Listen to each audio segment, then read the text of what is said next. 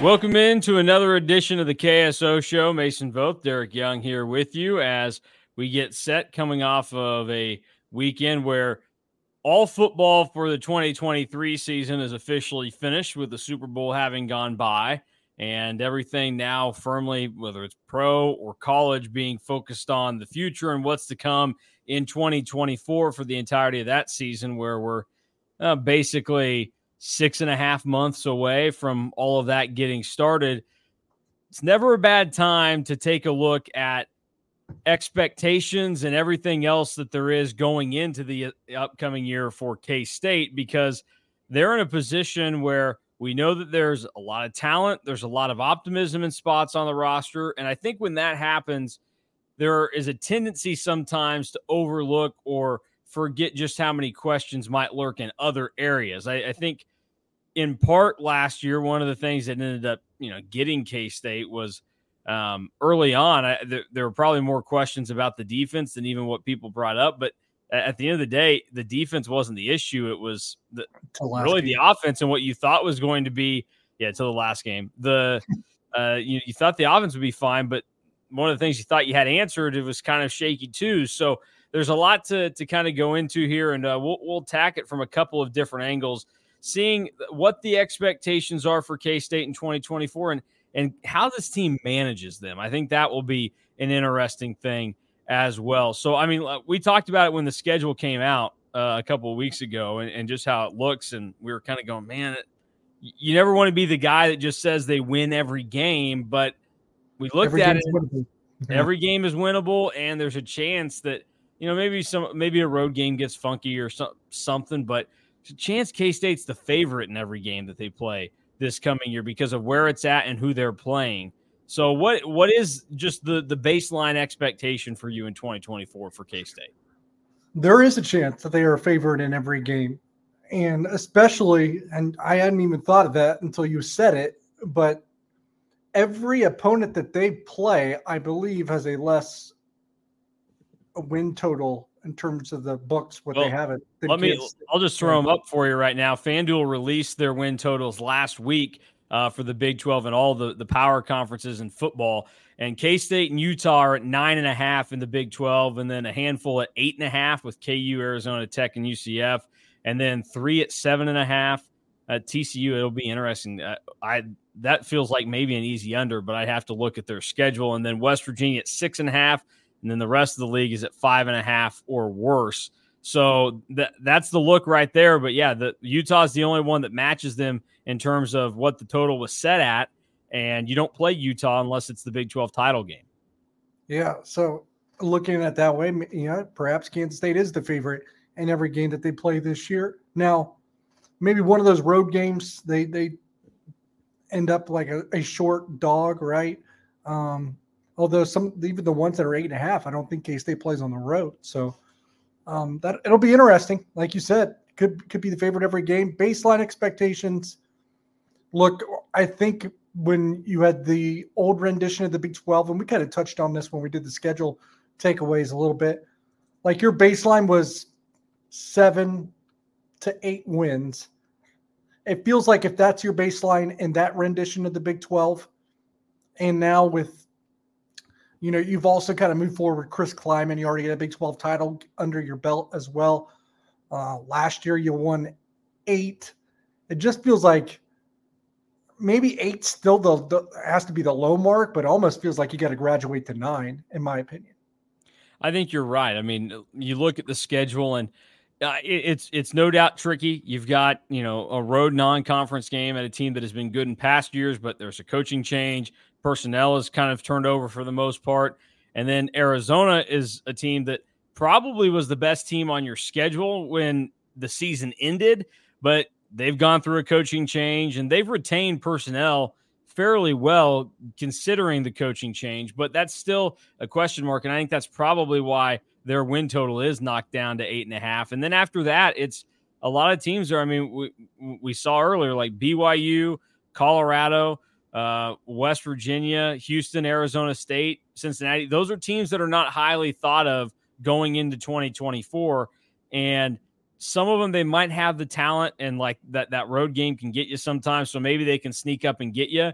but Chris Kleiman has typically done a pretty good job, especially in conference play, of avoiding, kind of the shocking loss outside of 2019 West Virginia at home. And then obviously, you mentioned it already, and I think it'll get tossed in left and right, the Iowa State game in 2023, but some kind of different circumstances that caused that. But for the most part, he is a guy that takes care of business. And we saw that really in 2023, where basically every game was either a close loss or a blowout win for K-State because they just beat the snot out of UCF, Houston, and TCU at home.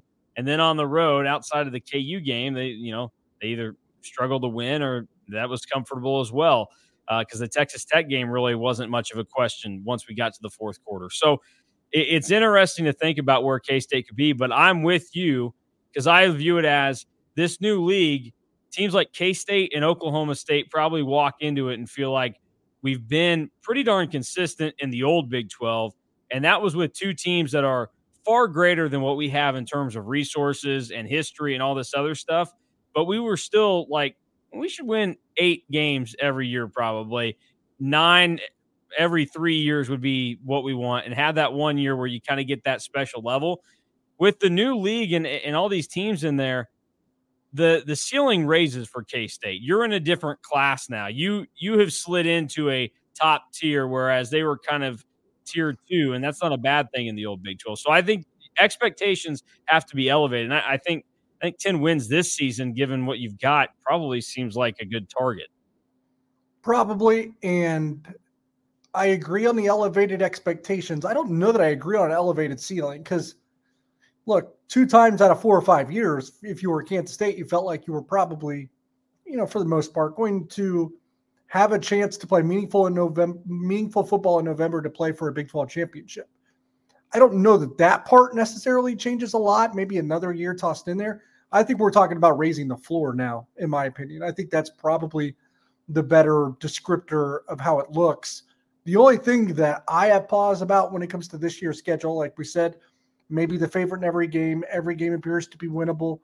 You got some teams in there where you should be overwhelmingly ahead of as a program. But it's just the way that first part of the schedule is structured. You're probably going to get most of your tough games out of the way in the first half of the season compared to the second half. And also the structure of it, like the kind of road games that we're talking about when you're going to elevation twice, right? You're going to altitude twice. You play a tough Arizona team in the non-con that was you're heading into before the coaching change, probably the best team you're going to play this year, and a tricky G5 road game. It really felt like the schedule that kind of doomed Texas Tech's lofty expectations last season. Sure. So that's where my pause comes in terms of the schedule. Expectation-wise, when it comes to Kansas State and focusing on them, I really like what they have. And obviously a lot of that revolves around Avery Johnson, but he sounds like, I just wrote a story and it kind of centers, in our Nuggets, kind of just giving out some inside information. It kind of revolves around him being considered better than advertised so far. And that's a huge deal because the advertising is pretty overwhelmingly positive as well. So if we're talking about better than advertised, that's saying something. And it doesn't feel like, a lot of times when the hype machine can kind of get overwhelming and kind of go out of control, and it always will when it associates or revolves around Avery Johnson. That's just a part of the beast when it comes to his hype and his popularity and what he means to the program, especially being as an in-state kid and what he's actually capable of and his high ceiling and potential. But a lot of times this stuff, when it gets overwhelming, gets out of control, coaches always have an instinct to want to suppress it a little bit. And I think that's for 2 reasons. One, they don't know if that particular kid can handle that hype and be mature enough to approach it with the right amount, of I still got to be hungry. I still got to go get this, right? And 2, the other reason why they sometimes want to suppress it is it's not accurate, right? They're like, okay, I think we're thinking this kid's going to be giving us, you guys think this kid's going to be giving us a little bit more than what he's actually capable of. So it's either he can't handle it or he might not be good enough for this. And the coach is always like, hey, watch, let's be careful here with the expectations, with the hype. It doesn't seem like that's ever happened or it's ever been an Yeah. instinct from the state coaches when it comes to Avery. Yeah, I think they know what they have in him, and I They think they gas know him what up. his makeup is. Yeah, and like early last year, it was like they were talking before you even thought they might even start saying good things about him, being like, yeah, like he's been really good, like he's impressive, all this stuff, and then it was like he was instantly, yeah, he might be the backup quarterback and all this stuff, and I didn't think that it would happen as fast as it did last year. I thought that because I just think in football, coaches tend to slow play things a lot more than sometimes they need to. And so, as much as this is a credit to Avery Johnson and how talented and special as he is, I also think what happened last year and how they handled the Avery Johnson situation behind Will Howard, mainly between Avery Johnson and Jake Rubley, like that's a credit to Chris Kleiman and Colin Klein and the entire coaching staff, because I think a lot of other places, even if Avery Johnson's talent and makeup and everything else smacks you across the face, you'd still wipe it off and go, yeah, but he's 18 years old. He's a true freshman. Like, this is really going to be our backup quarterback. Like, no, he can wait. He can hang out. It's fine. There's no rush. And they were smart enough to realize that that's silly to do when you have somebody as talented as him. And I think they had like learning moments throughout the year last year where, they realized they maybe could have used him more or done something differently. But for the most part, they handled it well, and it leads to what should be a pretty productive 2024 for K-State. Now, in terms of the entirety of the team, because there are more than one guy on this team, it's not just Avery Johnson, and the other guys are pretty darn good too. You bring DJ Giddens back, and the wide receiver stable, it grew a little bit last year. Jace Brown had a phenomenal true freshman season. You hope that, you get a better season out of Keegan Johnson now that he's in his second year in the program. Maybe he can stay healthier. And you've also added Dante Cephas, a Penn State transfer who, was highly sought after a season ago when he left Kent State. So what is the expectation for everybody else on this roster, and what can the total of this team turn into? Well, I think DJ Giddens is probably a guy that's going to play on Sundays at some point. So that seems overwhelmingly positive too, right? Or maybe people probably think I'm jumping the shark. I think DJ Giddens is that good. And then you talk about the tight end. You lose Ben Sinnott. That's going to, regardless of how good we think Garrett Oakley can be, he's not going to be as good as Ben Sinnott was the last 2 years right away. Like, he can get to that point, and some people think his potential is there, but it's not going to happen overnight. So tight end, it's a good spot. It's not going to be as elite as it once was the past 2 seasons. It's just a hard thing to expect out of a kid. Now, Garrett Oakley does that, and he can slap me in the face and tell me I'm stupid. But I think that there'll be like a slow build there. But I think he's going to be really good. And it's not that I don't think he's talented or that I don't think he's dependable. I think it's going to take some work. It's going to take some more experience. Has he started a game before besides the bowl game? I don't think so. So there's a level there of building and growth and development that still needs to happen as well, and kind of to stay healthy. Wide receiver is probably where I'm going to be the most different than everyone. I think this unit has a chance to be better than last year's. And yes, that's not saying a whole lot, but to some, because they were probably pretty underwhelmed by the production, it did get a little better as the year got on. I think Keegan Johnson does better in year 2. I think some transfers struggle in that first year because it is a new thing and you have to prove yourself all over again. He also dealt with injuries. I'm bullish on Keegan Johnson in year 2. I'm bullish on Jace Brown, of course. I think he's got a huge, huge future in front of him if he continues to be as hungry as he was in year 1. And then we're talking about Dante Cephas probably as your third starter there. And that's a guy that's probably hungry to prove people wrong for what happened to Penn State. Now, he was still the second leading wide receiver on that team. So you could still make the argument that the offense was probably as big as a knock as anything that he was doing personally. He gets here early, he's in spring or going through workouts. He's going to learn everything, pretty quickly, which some people said was the drawback at Penn State. He had the learning curve with the new playbook hurt him, and he wasn't there for spring ball, and that kind of, snowballed him a little bit. So he at least won't have that hurdle at Kansas State. And then you have Jaden Jackson. I mean, that's a pretty reliable fourth receiver, whatever you think of him, right? Trey Spivey, you would think he has to anywhere but up at this point. Guy was really talented last year, just, between the years was still grasping everything. And really the only one you're losing, right, is Phillip Brooks. Love Phillip Brooks. Great interview. We got to be around him for, plenty of years. For a decade. And this is not a knock on him, but he is certainly replaceable. His talent is replaceable. You can get more talented than Phillip Brooks realistically pretty quick. Now, dependability, that's where it's a little bit harder to replace, and someone's got to prove that they can be depended upon just as much. Yeah, that's a good point. Phillip Brooks, honestly, he kind of took off the last probably 5-6 games of last season, where it feels like at one point we did a show and we made a comment about like Phillip Brooks is not going up and getting balls for you. And then Phillip Brooks started going up and getting balls for you and kind of added on to his skills, which was already, like you said, he was dependable and he was really good at that. But you can find more talent, and Phillip Brooks, I think, maximized what he could be at K-State given the circumstances. But K-State has an opportunity to be better there. I'm with you on that. And then defensively, what is K-State looking at here? Because we know that things got a little dicey with, maybe there was going to be a lack of depth on the defensive line. They were able to salvage some of that. You're maybe expecting, obviously, the return of some health at linebacker, because Asa Newsom and Jake Clifton they went down at different points last season. Clifton went down twice and then was eventually done. And then everything else. So where does the defense stack up in terms of expectations? And is this maybe where people should pump the brakes on what to see from K-State in 2024? Well, we didn't tackle the one thing where I would have a question mark or pump the brakes a little bit was the offensive line. When it comes to the offense, you're replacing KT Leviston, Christian Duffy, Cooper Beebe, and Hayden Gillum. So we'll see how that works itself out.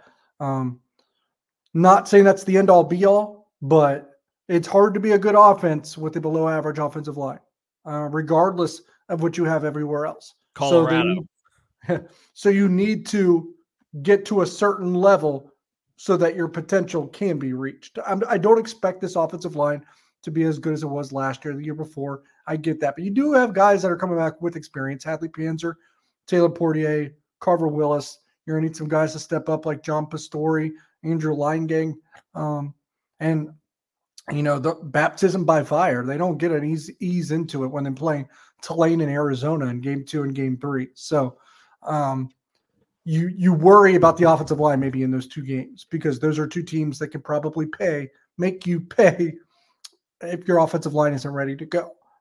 Now with Connor Riley, the talent that they have recruited at that position, I think it's going to be good enough. But we'll see.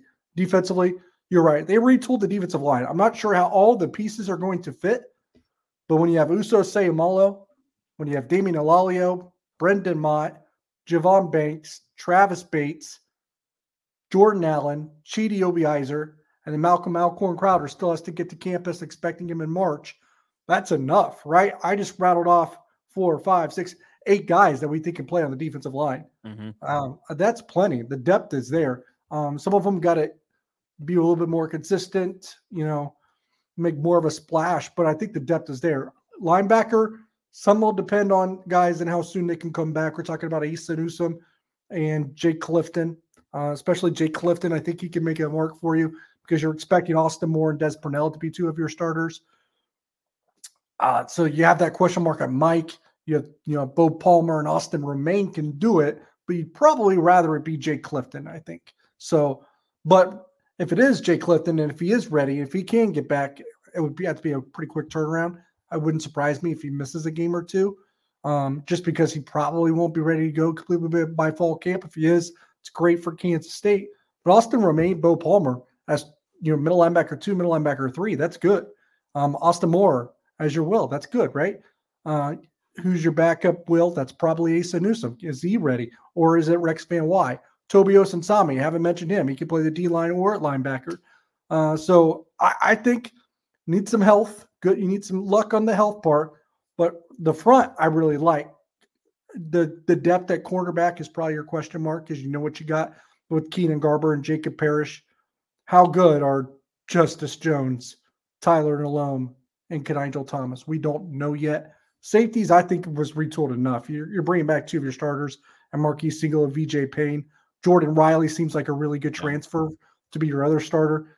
Juco Dante Thomas, can he play right away? If not, that's fine. You got Colby McAllister, right? Get his name right. Strap Thomas. There we go.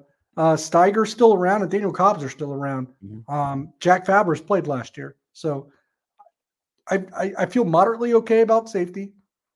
I feel decent about linebacker. Need some stroke of luck at, the injury front.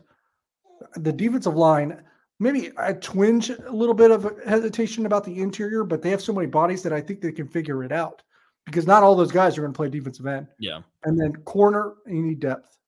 I think it's, I think it's tough because this defense coming back, there's not any of the, at the moment, like the wow players that have been there over the past couple of seasons. So you're just going to wait to see who can step up and have the big night. But honestly, you paint the picture. It is pretty consistent across the board. You feel like you should get a pretty consistent performance from everybody. And that's sometimes a better thing than having, one guy you rely on to kind of be the game wrecker for you. Just not a huge hole or deficiency. Like you can, squint a little bit and say a injury here or injury there can make you weak pretty quickly in a couple spots. So they do need to address some depth. Yeah. And you mentioned Payne and Siegel at safety. I think, the Siegel's latter really part cool. of last year, they started to come around and play better once they got, kind of put in the right spots and they started, I think, to be more comfortable in their roles. Cause obviously relatively Siegel's not necessarily young, but he's young in terms of he'd never played at the FBS level before. And obviously VJ Payne was, still in just the second year. So there's a lot of learning that had to be done. And I think they started to learn the last half of the year. I wish he could catch the ball, but I think Marquise Siegel is an all Big 12 player. Man, he'd be an All-American if he could catch the ball. He would have had 1,000 picks last year. I can guarantee you game number 1, 2024 UT Martin. That will be one of my predictions for the game, that Marquise Siegel gets a pick, because I think I did it for almost every single game last year.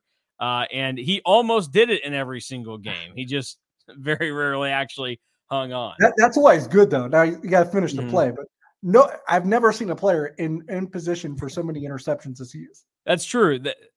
You're right. I've not seen a DB get his hand on so many balls consistently as Marquise Siegel. Final thing here, because we know what the win totals look like. We know what the schedule looks like. We know what the personnel is. K-State came into last season. I think they were 19 to start the year in the top 25. You can see here below us, there are a handful of different, spots that have K-State in the top 25. Where would you put K-State in the top 25, or what feels right to you? Because, it's all across the board. You see some in the top 15 area, others outside of 20. Everybody's favorite, Stuart Mandel, had K-State outside of his 2024 top 25. So congrats to Stu. He continues to be an idiot. What feels right for K-State with preseason expectations nationally next year?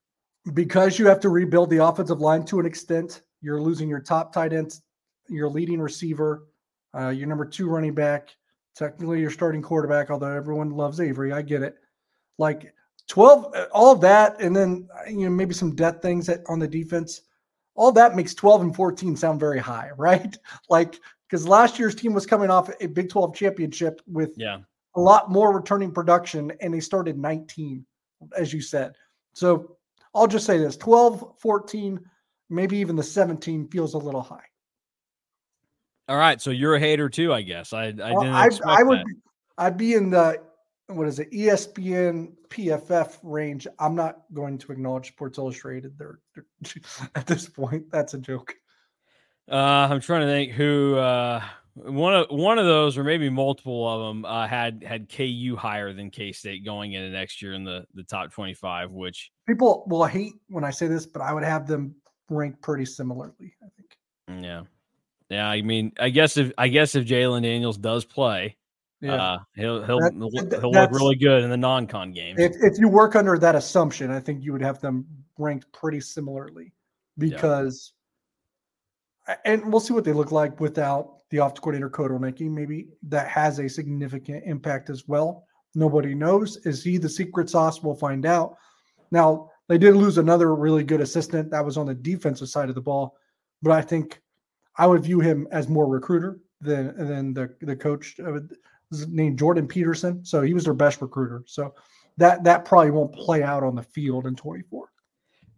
Here, I'll give you this option too. I'll throw the win totals back up for the league. Yeah.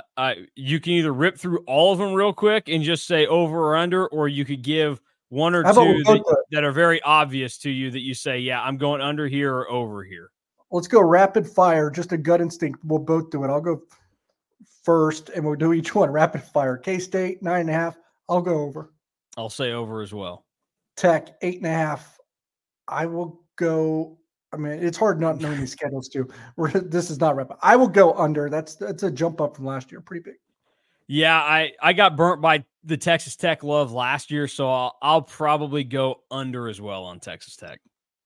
TCU, I'll go under. I'm not sure Sonny Dykes doesn't belong on Fraud Watch to begin the year. Yeah, I'm with you. That's the one that feels like the easiest under to me is TCU right there because, yeah, Sonny Dykes did appear on Fraud Watch multiple times. I think he got up to maybe a fraud advisory. So, yeah, he's certainly in the running for that. Colorado, that number feels pretty accurate. I will go on the underside of that, but it's probably going to be 5 or 6. Yeah, Colorado. I don't know, and I'm a Dion hater in terms of I don't think that it works long term, and I was excited to see that it didn't work short term last year. So I'm going to go under there. I have to. Utah, I think they may have the best coach in the Big 12 now, and I think that with Cam Rising back, assuming he's healthy all year, that's over. Yeah, I think Utah's probably they from what I remember, they don't have the toughest schedule either next year. They're probably honestly having a lot of the same conversations that we are, where it's, man, this team, the schedule is there for them. So I think K-State and Utah have similar years, so I'll go over. UCF's number is high, and I think it actually is deservedly so, but I'm not ready to go over on them yet. Yeah, that seems like a lot. I'm gonna take the under there, especially because, and look, sometimes you never know what you're going to get from, but they do have a road game at Florida this season. So that's a tricky one. Middle of the year, by the way, that's October 5 that they go on the road to Florida. West Virginia, I will say under law of averages. I'm going under on all these apparently, but someone's got to win some games, but I have under on West Virginia. Yeah, I'd go under on West Virginia. I think it's regression. I think last year there was a lot of fortunate circumstances for Neil Brown. He was on the hot seat, and I think that it comes back to earth, and West Virginia fans are probably back in the same boat where you have a football coach you don't want. Arizona State, I don't really know a lot about them. I think they're kind of a disaster as a whole when it comes to athletics, but maybe they can win. I'll say under barely. Real quick for you, I'll give you some context on this because your under might be a good play. They're non-con. They host Wyoming and Mississippi State. They're also on the road at Texas State, who beat Baylor last year in Waco, and their first Big 12 game is at Texas Tech, and then they play KU and Utah. They also go to Stillwater and Manhattan and at Arizona, and they have a home game with UCF. I think that right there is enough to say under on Arizona State. There's some talent there. They have Jaden Rashad at quarterback, but it's still a sophomore, and he didn't get to play a ton last year, so I'm going to say under. I feel like all these are going to be like under by half, so they're well numbered by FanDuel, and I wouldn't take a lot of these. KU 8.5. I would take the over on this one for KU. I think they also have a nice schedule. If Jalen Daniels plays 12 games, it's over. Yeah, that's a good call. Yeah, that's a caveat. We reserve the right to change our mind if Jalen Daniels does not play a bunch of games. Iowa State, 7.5. This is kind of a wild card too because we talked about it. Like Rocco Becht was pretty good last year as a freshman for him, and obviously they have some things to build off of. I just don't know. It's Matt Campbell, and there's not a pandemic going on. So I'm going to say under by a half. So I'm going to take 7 wins for Iowa State next year. I'll go over by a half, and I'll go under on Baylor. Yeah, Baylor under. Dave Aranda, you might want to start finding a realtor to get that house sold. And I'll go over on BYU because I feel like that's a program that should get better over time in the Big 12. Yeah, I think there's an acclimation period that has to go on for them. Oddly enough, a Big 12 school that also plays a game against Wyoming next season, but Wyoming, different circumstances. They also road trip to ACC opponent SMU. Oh, I interesting. will. This is tough. They have a lot of games that you would maybe consider winnable and easy. I think they go over. I think they go over 5. And the more I looked at it, I think it's an easy 5 for BYU. I'm actually going to go under on Arizona because I'm not a believer in the new head coach. Yeah, I'm going to go under as well. And also, I think there is a tendency that, things can kind of change after you have that bust out year when people weren't really expecting it. And they've got a tough go of things. They're going to have back-to-back games in September against K-State and Utah on the road. Over on Oklahoma State. That might be an easy one. Yeah, I'm just not going to doubt Mike Gundy anymore. I pencil him in for 8-4 almost every year because he proved me way wrong last year. So I'm going over. And it could be 9-3 with Ollie Gordon and Alan Bowman both back. Cincinnati, I'll say under. Just don't like the head coach. Yeah, terrible move by Cincinnati. They've gotten so many good football hires over the last 20 years, and Satterfield made no sense. I'm going under there as well. And Houston, I'll finish it off by going first. I'm going over 4.5. Willie Fritz is too good of a coach. I don't think that they go 4-8 or 3-9. They will win probably three games because they're better than the other team, and then they will win at least 2 because they have a better coach. Yep, good way to put it. All right, well, that is a quick look at the expectations for the 2024 season for K-State and part of the Big 12.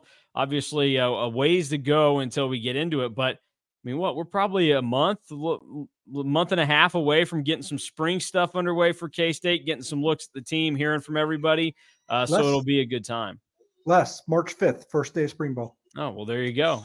So we're going to be rocking and rolling with plenty of football coverage in the coming weeks, which might be a good thing if basketball continues to just one step back, one step forward type of deal. So that will do it for us. For Derek Young, I'm Mason Voth.